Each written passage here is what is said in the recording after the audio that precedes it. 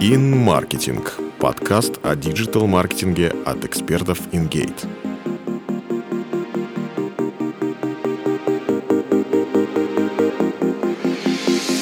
Привет! Ты слушаешь подкаст InGate. Меня зовут Антон Мойс, и я ведущий SEO-специалист компании InGate. В кризис во многих сферах спрос на товары и услуги существенно увеличился. Это средства гигиены, бытовая химия, товары для животных, онлайн-курсы, службы доставки.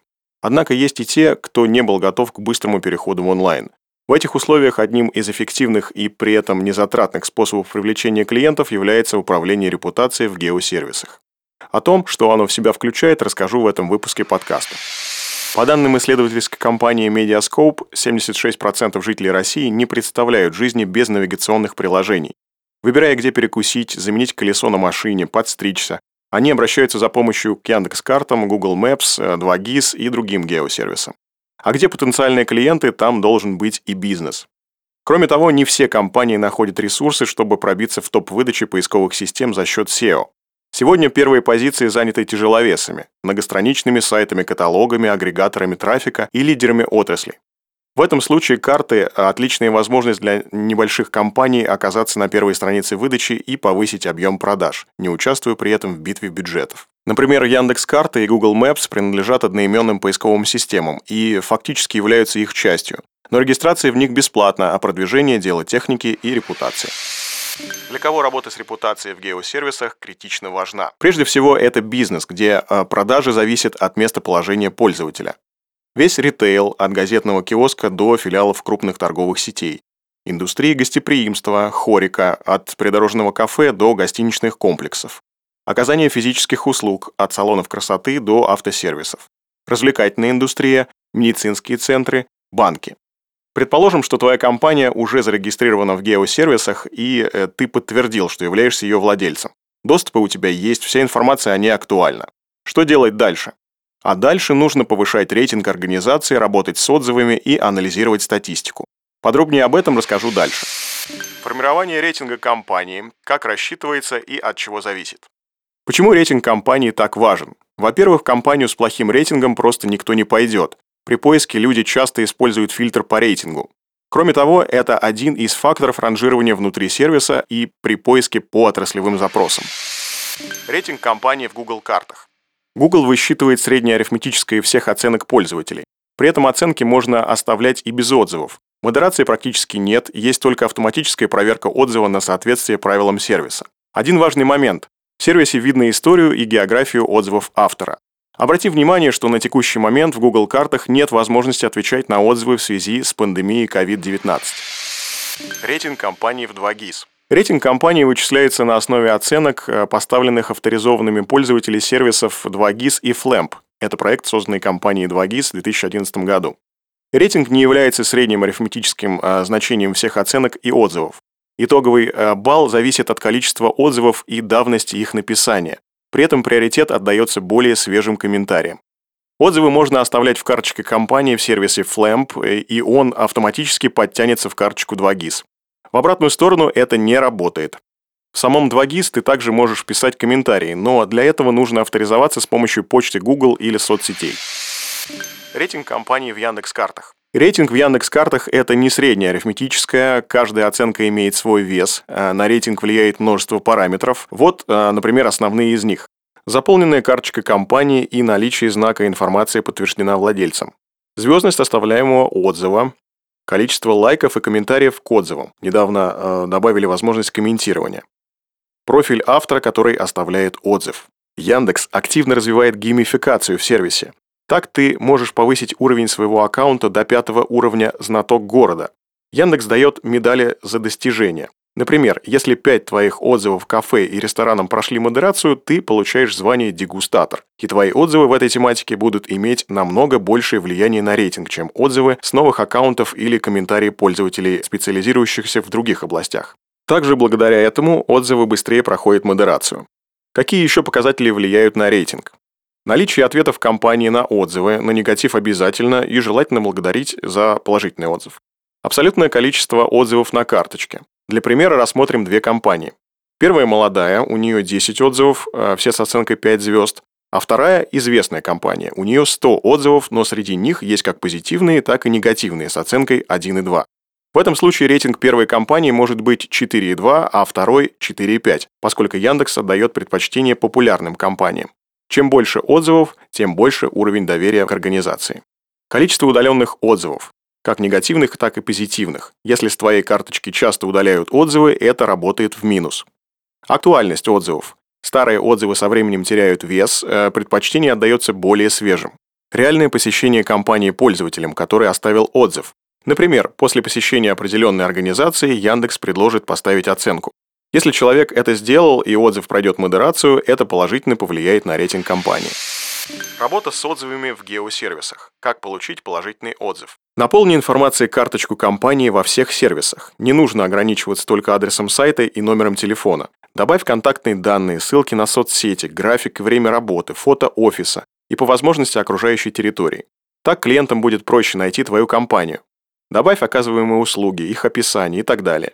Пользователь, который получит ответы на все вопросы и обратится в твою компанию, с большей долей вероятности потом оставит хороший отзыв. Разработай программу лояльности. Например, попроси клиента оставить отзыв в нужном для тебя сервисе, а взамен предложи ему скидку 10% на следующую покупку или услугу. Сделай email-рассылку по базе лояльных клиентов с просьбой оставить отзыв о сотрудничестве. И не забудь дать ссылку на геосервис. Подходи индивидуально к обслуживанию каждого клиента, тогда благодарность не заставит себя ждать. Например, Яндекс и Google предлагают оценить компанию, которую человек недавно посещал. Если он остался доволен товаром или услугой, то не поленится написать пару слов. Как работать с негативом в геосервисах? С негативом надо работать, и это факт. Нельзя оставлять отзывы без ответа, иначе люди могут подумать, что компания просто не заинтересована в клиентах. Кроме того, бывают случаи, когда пользователи читают официальный ответ на негативный отзыв, и у них складывается положительное мнение об организации. Если кто-то оставил негативный комментарий, для начала выясни, реальный ли это клиент и кто именно мог его оставить. Возможно, автор выложит отзыв с аккаунта, где указано его реальное имя и фамилия. Подумай, как решить его проблему, и затем размести официальный ответ. Извинись за ситуацию, предложи какой-то бонус за предоставленные неудобства и попроси человека связаться с представителем компании. Если отзыв неконструктивен, без конкретики, имя автора ни о чем не говорит, запроси у пользователя уточняющие данные. Кстати, сейчас Яндекс сделал возможность комментировать отзывы. Раньше ее не было, и приходилось просить редактировать отзыв или связаться с компанией.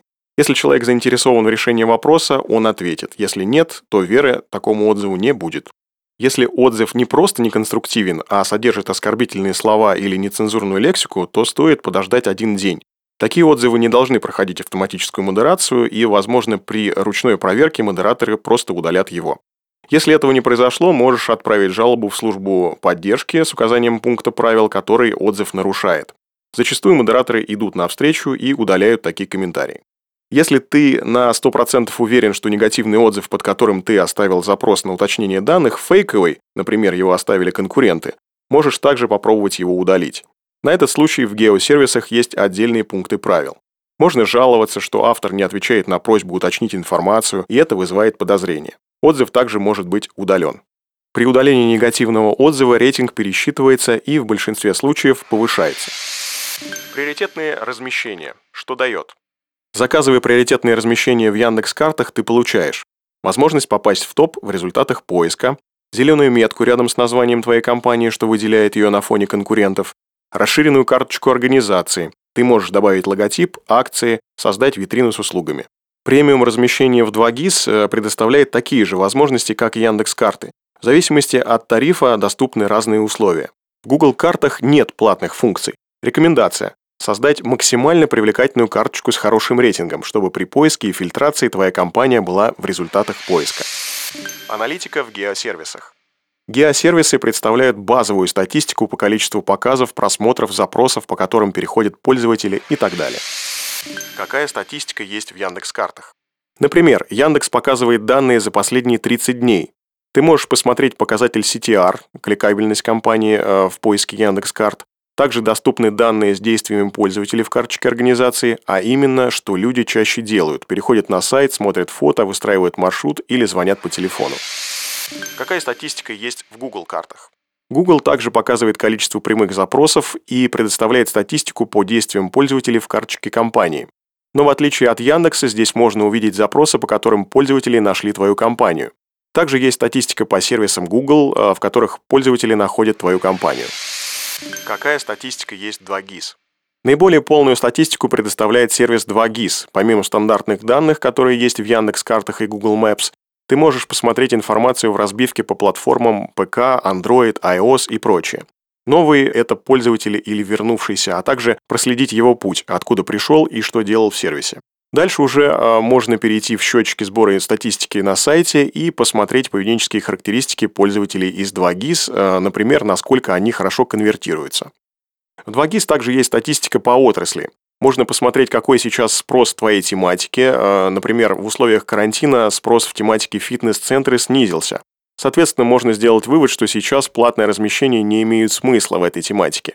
Помимо этого, ты можешь посмотреть позиции компании в выдаче 2GIS по наиболее популярным запросам пользователей и даже смоделировать ситуацию, как это было с платным размещением. И это только малая часть данных, которые доступны в геосервисах. На основе статистики ты можешь сделать выводы, как те или иные изменения в карточке организации влияют на количество переходов. У тебя появляется понимание, как и что можно улучшить. Главное – это грамотно интерпретировать данные и принимать верные решения. Если подытожить, то для успешного продвижения в геосервисах нужно следить за актуальностью информации о компании, получать отзывы и рейтинговые звезды, давать обратную связь клиентам в картах, анализировать статистику и с учетом нее корректировать работы по продвижению в геосервисах. Еще больше полезных материалов ты найдешь в блоге InGate, скачивай наши книги, смотри вебинары, читай статьи. Находи клиентов быстрее. Спасибо, что слушали нас. Пока!